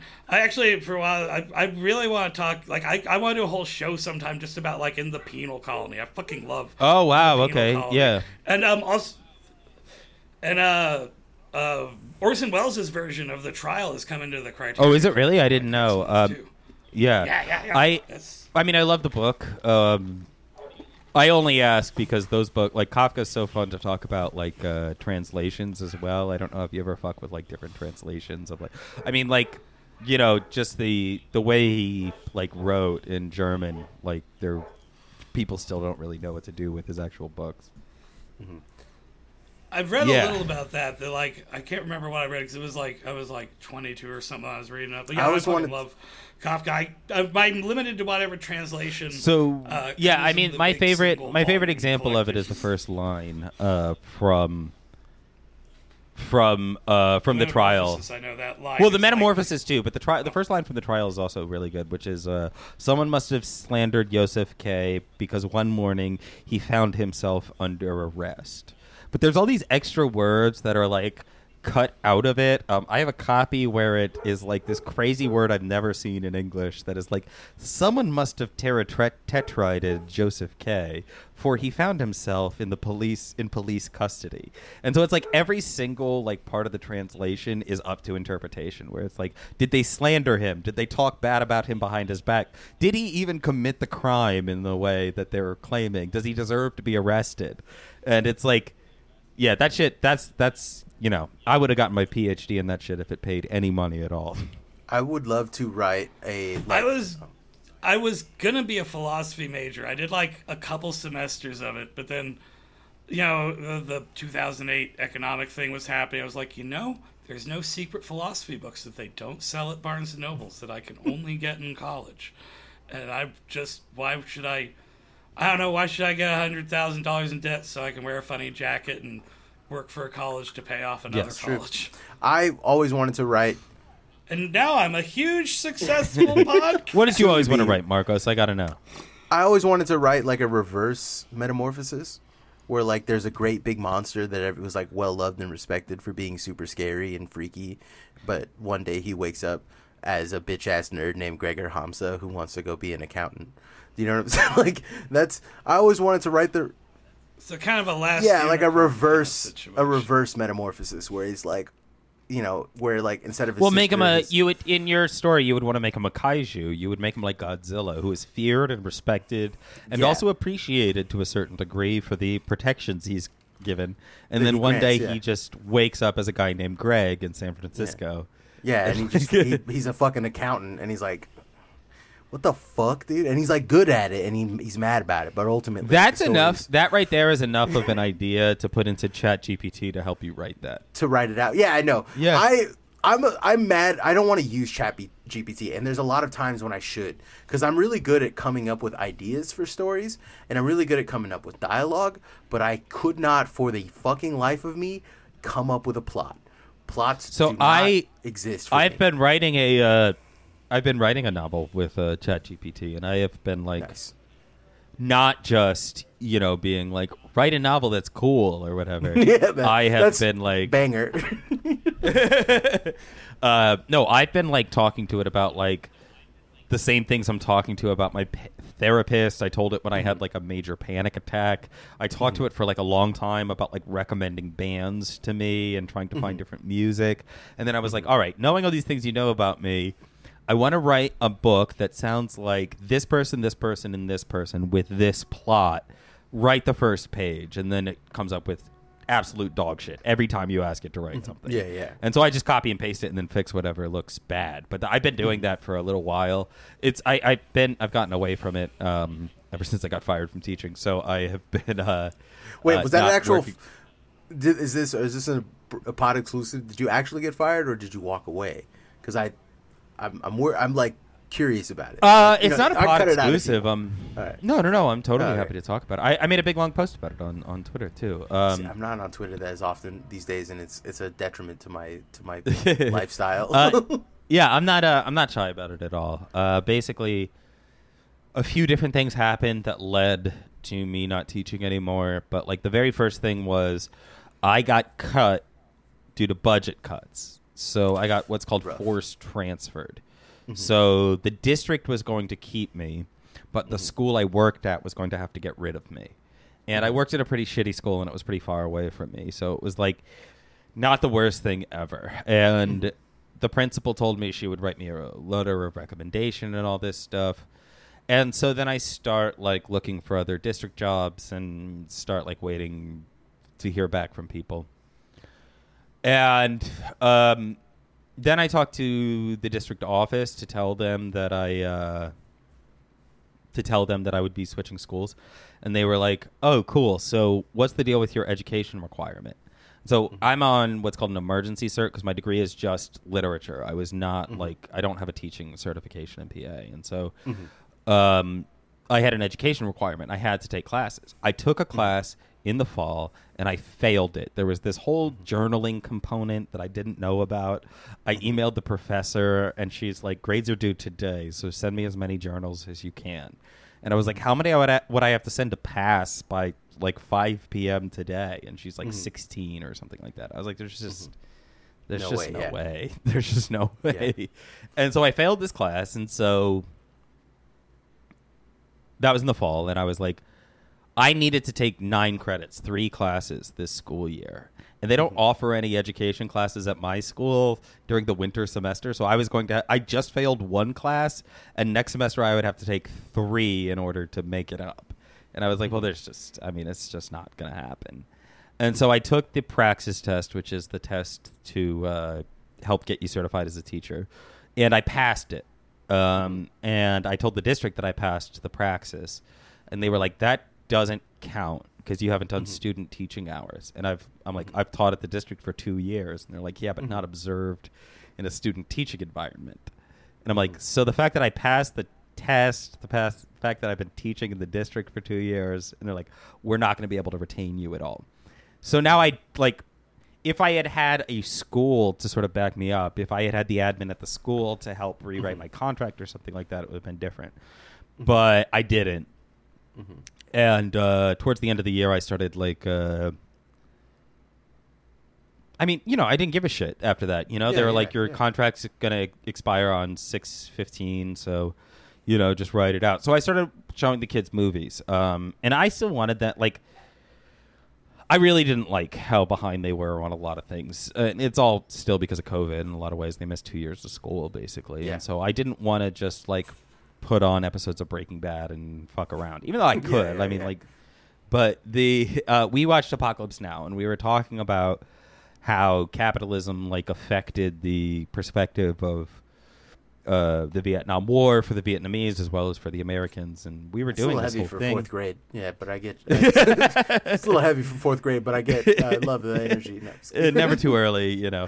And so we're doing this stuff. We're doing real work with my African American history kids. We were watching Judas and the Black Messiah, and with U.S. history, we were watching Apocalypse Now, and and then I get to work 2 minutes late one day. It's 7:32.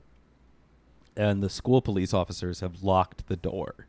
But I can see them through the little window, and I'm knocking on it. I'm like, can I get in? And they're like, you have to go around to the front. So I have to walk around the entire building to get there. And I'm like, what the hell's your problem? And she was like, it's policy. We have to lock the door. I'm like, you see me every day.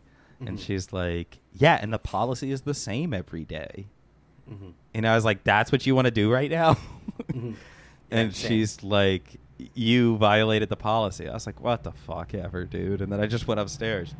Then I got stopped by another school cop in the hallway. And he says to me, you were very rude to my colleague this morning. And I was like, okay. You're a big, strong cop, man. Fucking suck my dick from the back, bro. How about that? He's like, do you really think that's how you should be talking to somebody who is just doing their job?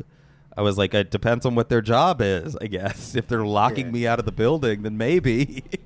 And he's like, so you don't think you need to say anything to her? I was like, oh my God, you want me to apologize? And he's like, it would help. And I was like, you guys are dicks. Your whole job is arresting kids. Why would I apologize to any of you? Yeah. Your job is to make sure that kids get an up close and up front visit and, actually fucking get pipelined into the fucking prison industrial complex, right? Yeah. If a kid doesn't listen to a teacher, they should not end up with a fucking record that will hang around them for the rest of their fucking lives. Of course not. Which is why we never call, in a school I was in, like I said, it was a shitty school. The kids come and go as they please. A lot of them skip school all the time. There's a lot of problems in there. But it's what am I going to do? Am I going to tell the principals that this kid is because what I say to a principal could lead to a kid being taken out of their home. So I need to know if that's the right thing to do before I say anything about it. You don't want to narc.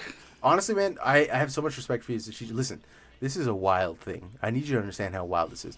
I hate with passion every single teacher that I've ever had. I wouldn't piss on their gums if their teeth were on fire. I literally don't, and I'm not that way.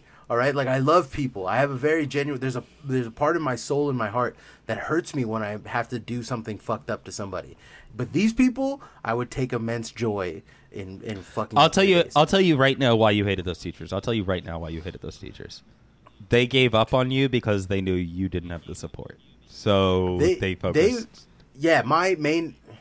Teachers seem kind of cool. I wish I'd had some. But I have so much respect for you as a teacher, and I followed you. We've been mutuals forever on Twitter, and I've seen you talk about the kids, and I know that you have their best interests at heart, right? And like, to me, if I would have had a teacher even who cared even half as much as you did, I probably wouldn't have this. I will tell you right now, I know I have students who feel about me the way you feel about your teachers, because you can't help everybody and you can't do everything right, and it's a really difficult thing. But like with my situation, like I just want to finish the story, like the end of my teaching, because it's a thing I posted a whole thread about, but I think a lot of people are still like saying, can you believe this guy's a teacher? But I'm not. Like, I'm not going to be able to teach again next year. And my podcast is doing so well. I'm trying to do other shit. I'm trying to switch lanes. So I'm not really going to be a teacher again. So,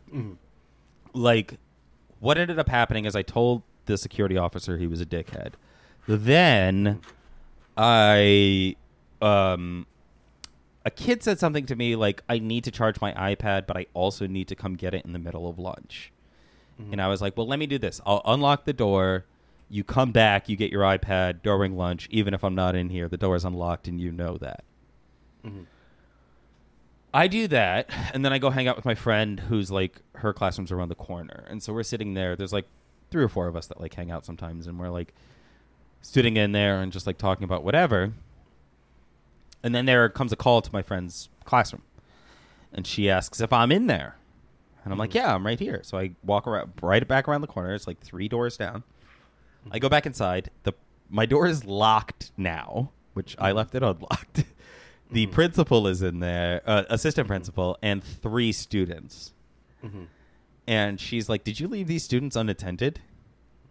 And I was like, I didn't know they were here. My door was unlocked for a separate situation. This wasn't. And she's like, I think we need to talk about this in the hall.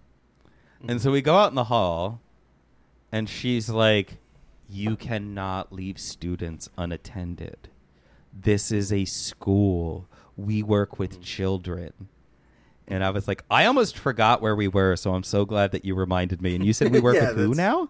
That's crazy. And she was like, at first I heard you're going to have an... She's like, you're going to have an attitude with me? I'm like, why don't you give this lecture to somebody who's going to be here past June 15th? And she's like, I am not going to be... You know what? This behavior. And I'm like, are you going to tell me I got fired because I'm being rude to you right now? Because we both know it was the budget. You're not going to be here anyway. You can be as awful to me as you want if it makes you feel better. And she's like, I don't know where any of this is coming from. And I was like, what do you want to talk about out in the hallway? And she's like, the policies of this school. And I was like, well, I don't have time for that. And then I went back into my room, but I walked away from her. Yeah. Then that Friday was the Friday before Teacher Appreciation Week, and it was a half day. And we were supposed to have professional development, like learning how to be a better teacher or whatever, culturally responsive teaching, all sorts of things that you have to do. And our principals surprised the teachers by saying, this is going to be a fun day. We've got games. We're getting a slushy machine. We're doing all these different things.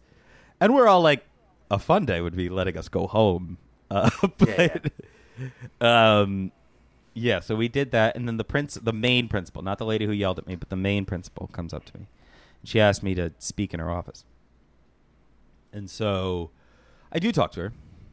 And she says to me, I'm a little concerned about your erratic behavior. And I said, are you talking about the cop that locked the door in my face, or the other person? I almost said her name. Or the other person who tried to remind me that we work in a school. And the main principal was like, do you think that this attitude is serving you in this environment? And I was like, I don't think it matters what attitude serves whom in this environment because I won't be in it after June 15th. Mm-hmm. So what are we doing here?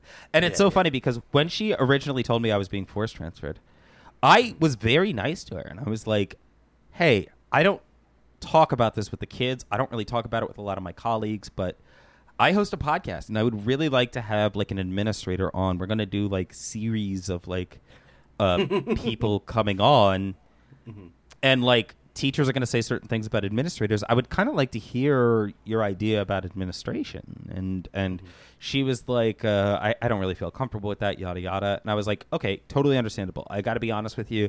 The profile of it's growing really quickly. A lot of people would end up seeing it. If that's not something you're comfortable with, that's totally fine. Then when she brings me into this meeting and is like, your behavior is erratic, and she's like, you need to follow the policies. I was like, why? I'm not going to be here. What difference does it make? I didn't leave those kids there by themselves. They knew the door was unlocked, and they basically broke into my classroom. Why am I in your office and not the kids? And you know, we went back and forth. It was a long conversation. It was a lot of back and forth. But eventually, like, at one point, I was just like, how did you think this conversation was going to go? Knowing that I wasn't going to be here, knowing that I had no chance of keeping a career with this district, how did you think this was going to go? And she's like, I thought you would be more respectful. And I was like, what have I done that's disrespectful? Who took me out of the fun day to come talk about this bullshit? And she's like, you don't have to swear at me. And I was like, I'm sorry. This situation is bullshit, though. I mean, you can see why I would think that, right? Yeah. And I'm like trying to have like an adult conversation with her, but also trying to be like, I'm fired. I don't have to follow the same rules anyone else does. Surely you understand that. Yeah. And and then eventually I was like, how do you think I'm going to talk about this on my podcast? How do you think I'm going to tell this story on my podcast? What's wild to me is that you had line cook energy as a teacher. Because none of what you said or did would, as a line cook, you're being respectful. Right? Well, I come from restaurant world, you know. I do come from that background. All right, so I'm glad you're aware of it. Yeah. Thank you for just confirming my lifestyle and complete terror of existing inside of conventional professional environments. I fucking could. Well, I'm just didn't saying. Have teachers to learn how to respect, she was like, those police officers were just doing their job, and I said to her, I teach African American history in North Philadelphia. Do you think maybe I have a different perspective on officers who are just doing what they're ordered to? Do you think maybe I have a different idea about that? The move bombing, that was only like a mile from here, wasn't it? Yeah. And she was she literally was like, you know what? Fair enough. That's it's in fucking living memory is another. You know what I'm saying? Like that didn't happen hella years ago. That some of those officers are old enough to remember it. It's not like yes, some of those officers are still employed, right? No, I mean the officers at the school I worked at are old enough to remember when it happened. Yeah, precisely. Yeah, no, it's insane. I don't know. And I hate to say this, I hate to ever do this, but in the officers' defense, hey man, I mean, I feel like school cops. I know. I'm hearing you out. I feel like school cops are like the cops that are the other cops view as too chicken shit to kill people. So they just put them in there, bully the kids, send them over here, fucking. I mean, just look at what happened in Texas. So you're actually more correct about Philly school cops in general because they are employed they are endowed with arresting powers from the Philadelphia Police Department, but they're actually employed from the district, and they are allowed to carry firearms, but they aren't allowed to carry them inside the building. So they basically are just there to arrest children. They're not there to... Yeah, they're hall monitors. But we also have hall monitors, adults. They're called climate staff at the school I worked at, but adults who stand in the hallway and make sure the kids don't vape in the hallway. That's their whole job. And... it's I don't even know what these cops are doing other than they're the ones who are allowed to unlock the front door or whatever. But it's fucking fuck them. What do I care? So I had this contentious conversation with the principal. And then she said, why don't you leave today and you think about what I've told you and then we'll see you again on Monday. And I said, sounds great.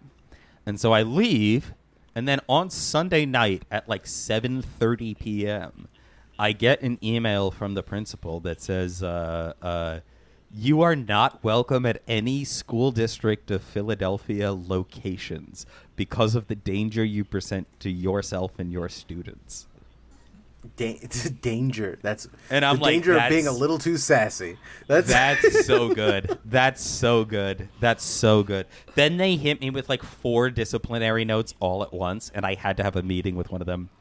Oh no! I had to have a meeting, and I was entitled to union representation, but the union representative was just the guy who works at the union office, and he's like an idiot. He couldn't keep shit straight or anything, and so we're in this meeting, and he is like, so how can we get Mr. Wack Nicholson back into the classroom? How can we get him back in front of his students to finish out the year?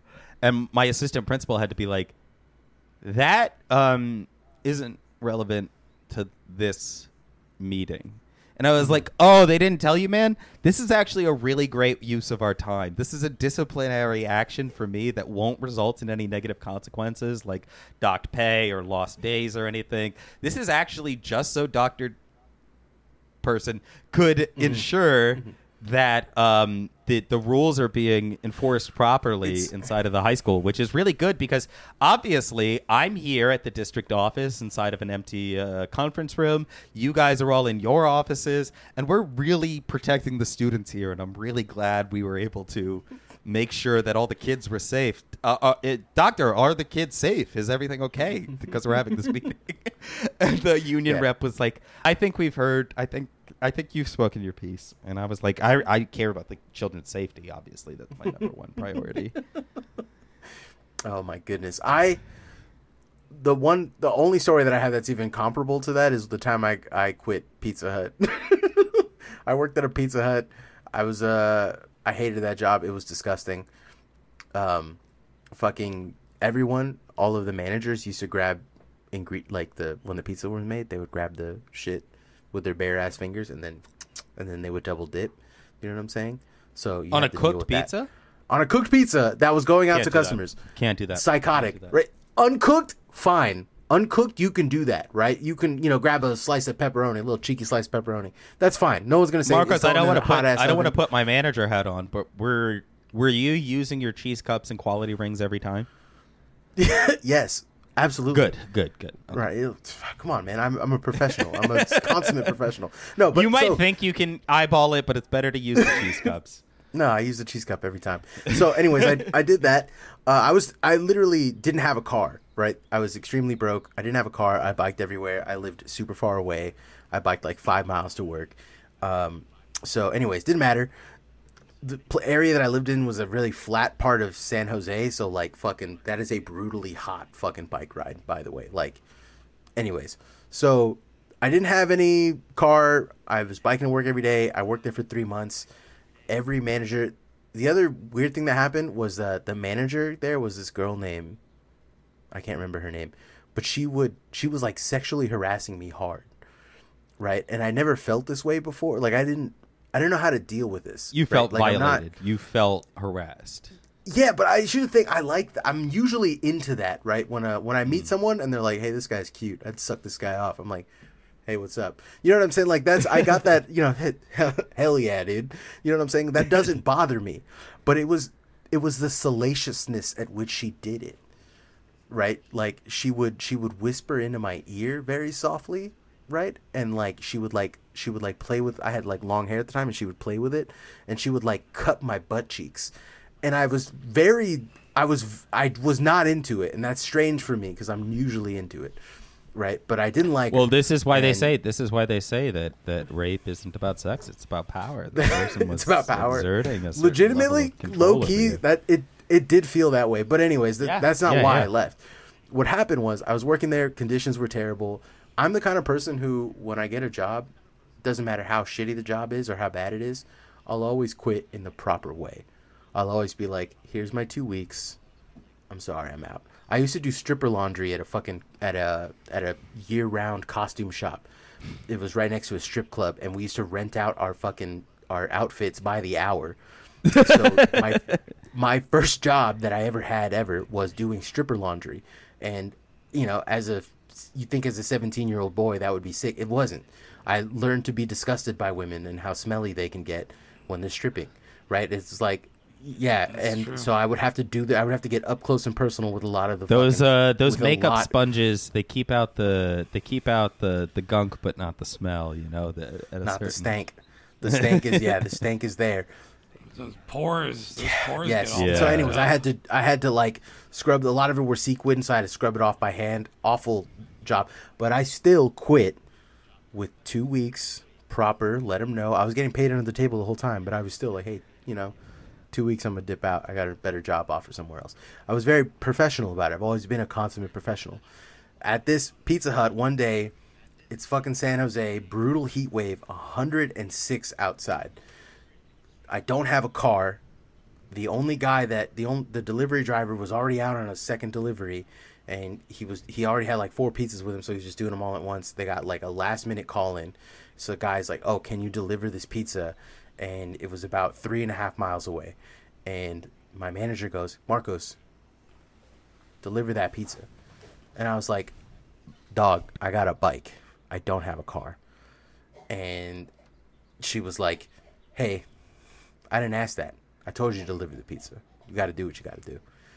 So my dumb ass was like, "I guess." And I'm like soaking wet because I was just doing dishes. This is highly illegal for anybody who isn't aware. He cannot do it. Yes. But you also have to understand that doesn't matter. This is like 2007, right? It was illegal in 2007 too. It was against the law. No. Listen, nah, in San Jose, those laws are just suggestions, really, right? Anyway, so I get the fucking pizza, balance it on my hand, and start biking. No fucking way, bro. I get 2 miles in before I realize, what in the fuck am I doing? Yeah. And I turn around and go home with the pizza, right? And I'm juiced about having the pizza. I'm like, at least I get a fucking pizza out of it. I'm probably not gonna get that last paycheck, but whatever. I don't give a shit. I'm getting a pizza. I'll start looking for work tomorrow. So I'm going home.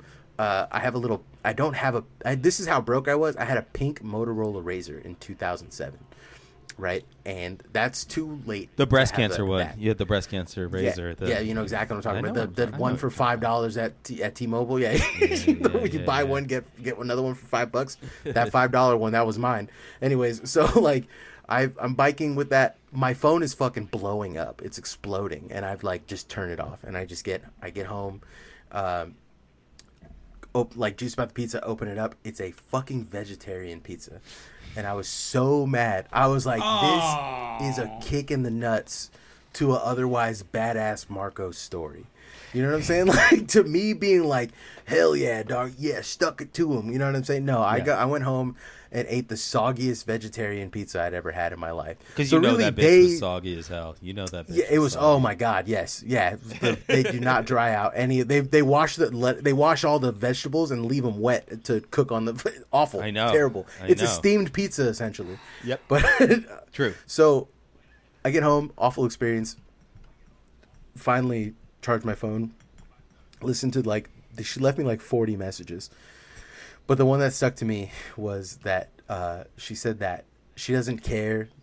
She knows I'm fired, blah, blah, blah, blah. She goes, but please bring back the pizza bag because they take it out of her bonus.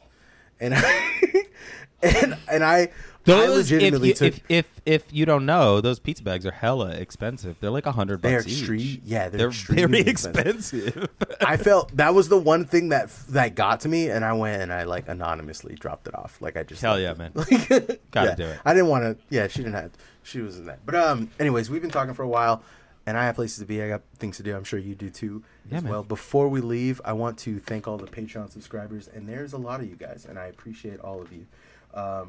Ryan, thank you. What's up? You're one of the down homies. Good old Rye Dog. Savino, fuck yeah, I love you. Old Steve Dog. Homie. Benny, what's up? Another down homie. Richard. Ben, we got B Big Dick Koknar. By the way, he thanked you for your service in World War II, so shout him out, Shogs. Yeah. Oh, hell yeah. Veteran of vet. Yeah. Big Dick Koknar. Yeah, $5. Hell yeah. You're welcome for my Patrick service. Goldman, what's up? A down homie. Alex, another down homie. The Hey, old Pat, the devil Pat in dog, France. Alex, We love you. dog. Old devil Andrew dog. Morgado, another down homie. The empty set. Basil. Old morgue Basil's, unit. You reach out to Basil, me. Basil, You reach out to me and then just you reach out to me to Thrazzle. talk to me about something and then disappear. What's up? Talk to me. I'm calling you out personally. Reach out to me. What's up? Anyways, Julie Rogers, Shmoo, Justin Bennington, Fred Sharman, Luke Simasek, old Shmoo dog, Hamwich. That's old you. Luke Hog, Shog, old thank ham you for dog. supporting the pod with $1. I appreciate that, man. old Shog dog. Fuzzy Nalgas, Dami, thank you. JJJ, J. dog. Jonah Jameson, I'm tired of the Spider-Man jokes. Old- Josh G, Love old Daniel JPs. Freed, Chris Wade from Chapo. That's the Chris Old Wade Danny from Chapo. Manny. Wait, Chris Four, Wade is Reese. a subscriber. Literally, yes. The- He's a subscriber to the, like, unironically, yeah. He loves Hey, Chris, The- big the shout out to the famous time you gave me Audacity $250 record on button Cash App to go to the Bernie rally in New Hampshire. That was real clutch. Thank you, Chris. That actually rocks. Hey, He really Chris, did that. Chris, I can Yeah. use $250. Yo, hey, yo, where, Cash hey, yo. App, dollar sign. Yeah, I hey, guess yo, I you're can out here use- giving people I got some $250? Hey, Steam dog, what's going on, man? wish list things. I didn't gotta get say it for the- that purpose, and I hope nobody harasses Chris for any money. This was a specific scenario in which he gave me money. Hell yeah. Reese, Slithers, Decoy, Sarah Zadig, Malik Old Reese- Nunez, Reese Alex, dog. Kevin Villasane, or Villa. I really gotta get how Okay. people say their names. Okay, and then unit. Jasmine Opal. Thank you all. I love all of you. All of you are my best friends. Old Jazz Don't- Rag. Jazz rag is a terrible. That's not good. Don't call somebody Anyways. that. Yeah. Don't call someone a jazz rag. That's fucking ass. Don't do that. Anyways, That's what you use to clean out your saxophone. Jesus Christ. Anyways, it's been fun. Dude, I love having you on the podcast, man. I'm so glad I can't could wait. do it. I'm so glad. We're doing like the Avenger style. I'm mad Alex couldn't join, but I'm sure we'll get him on next week. See if he'll we do are it next recording- week. He might do it next week. Yeah, we're doing a super episode next week, right? I think is that still on? Are we still doing that? Do you want me Are there? we still? Yeah. Why wouldn't I want you on? Yes, dude. Yeah. Oh, want I a didn't know I massive- was. I I want- literally didn't know. like my When you best said we're doing an friend. Avengers thing, I was like, boss, No, because no. then they can do next Thursday. I'll do No, this. if you want week. to, if you want to miss it out, you can. That's fine with me too. I don't. Care. I'll see. I'll see what's going on. We're doing a whole Eternals kind of thing, a whole old kind Yeah. of We're getting The bird we're getting the band back respecter. together. The bird respecter warned us about Yeah. 9/11 or whatever the fuck that thing was. No, yeah. I would do it again next week. I just didn't know that was the plan. No, it's all good. That's all good. I'm a pretty big player in the I've heard. I've heard. Yeah. I'm kind of the guy to know about 9/11. You know, like If you want into the 9/11 community, Yeah. talk to me. much beloved figure in the 9/11 community. In the My 9/11 friend gaming Alex community. J from the 9/11 community has been doing pretty bad. Some people are after him. So if you could shout out my boy Alex J and just say, Alex J. What's Alex up? J, Yeah, never dude. forget. and if you could also Oh, just my God. give your thoughts on Sandy Hook in general for my boy Alex, that would also be Yes. really helpful. Which one? No, I get them all mixed up because like on Oval Vulgaris we used to like every mass shooting. It was like, oh boy, nihilistic comedy hour. But then Sandy like, Hook's I the really can't bad keep one track from of them 2012. anymore. That was like not a lot of jokes were made about it. Is that Yeah, that's the one that even was a even kid- Kindergarten. even we don't have jokes that funny, right? Like we're good. we make funny jokes, not that funny though. We're not that funny. Anyways, Yeah. I want to thank you again. If you want to find Whack Nicholson, you can find him. Sandy Hook would be a really good like drag Jesus queen Christ! name. Do not. You know that we have a massive. You know this about. You know that people in the drag community and the Ain't Shit Show go hand in hand. Do not inspire them You in that could way. you could just name yourself Sandra Hookson or something like that and never address it. You could be like a Alex Jones kind of drag queen. Oh yeah, a femme drag. Or was he Parkland? Which one was he it was on Sandy about? Hook, the one that he lost all his money for. Yeah, that he lost all his money to. Yeah. And he was also Okay. big But into anyways- the 9/11 community. So again, thank you, Alex Sean. Jones. I appreciate it. Do not free Alex Jones. It's fine that he's fine. He'll be okay. The what are those guys? The who's that rich guy that's a shadow figure behind all this shit with Peter Thiel. Soros? No, Peter Thiel. No. Soros is the cool. He's all right. Depends on how anti-Semitic you want to get with it. We're the only Semitic podcast, all right, and I've maintained this. We're the only non-Soros funded Semitic podcast. I'm very excited. I'll give a little bit of tea because I have a feeling Alex is going to delete it. But I think in a split second on yesterday's episode that we recorded, we were talking something about Jewish people, and I think June was like, "Is that anti-Semitic?" And then Alex said, "My last name is Goldman. I'm sure it's fine." But Caleb is actually Jewish. Yeah. Yeah, bird respect. Listen, we are a Semitic podcast. What happened? My girlfriend's Jewish, so she got me a pass. How many Jews are there in Montana? Just the one, or? No, there's like a really? synagogue in Montana. They have They used to have events on their website. Then some. I can't remember what it was. One of the right wing things that they're always doing happened. Then maybe we shouldn't leave our Google Calendar public. That's a bad move. But I do want to say, where can they find you at Whack? Because I know that they're looking for you. At Whack Nicholson, silent H in Whack, so that's going to be WHACK Nicholson, NICHOLSON. But more importantly than me is the cause which I represent, which is a struggling podcast that for just $5 a month, you too can help us feed our despondent trans woman who needs all of your money. And yes, I do take a quarter of it, but a quarter of it's also going to go to Juniper. So don't forget that when you subscribe for $5 a month, or we have an annual subscription and you can save 10%, to patreon.com/Western Kabuki. You will hear the second half of our episodes. That's how we're doing it for the time being, is we record about 3 hours of content, edit out the bullshit, put about an hour free and an hour paid. And the hour paid so far has been really, really fucking spicy. In fact, so spicy that one of those episodes is yet to be released because my beautiful producer, Alex, felt that Whack Nicholson got a little too dark talking about teaching in one of the episodes. So that one's coming out soon. We just talked about the quartering last week. This coming week, we are talking with Jenny Tightpants at Halomancer 1 about... a true connoisseur of psychopaths on the internet. Yeah, like and the cybersmith specifically, too. I mean, she's, If you legitimately, every time I see a psychopath online, like a guy who's like, I think trans people are actually like aliens and that they're invading us, and that I'm like, oh man, this is the first time I've ever heard of this guy, and I'll go and I'll look, and Jenny Tightpants, there you go, right there. Jenny is talking to that person. Jenny has some questions. Yes, they're in they're in a Discord together. It's crazy. So Jenny's great. And we talked about furries, but we specifically talked about Peace Wolf and a drama that is surrounding the Nazi subsect of the furry community. And so I don't know how it's going to be edited, but the first part will probably be me very affectionately talking about furries and very softly admitting that I myself am a furry. And then in the paid episode, I give some opinions on furry porn, and then we talk about some other stuff. So dude, where was this the whole episode, man? We could have got down with some furry stuff. Yeah, I'm in the furry internet weird shit. That's always you want to do a David Gondorman. I'm inside episode? the furry pipeline now. I'm not there Huckleberry. yet, so I don't think I may be going to Anthrocon next week. I have to figure out my budgeting, but if you are like, hey, what would a 30-ish-year-old man, how much money would he need to go to Anthrocon next week?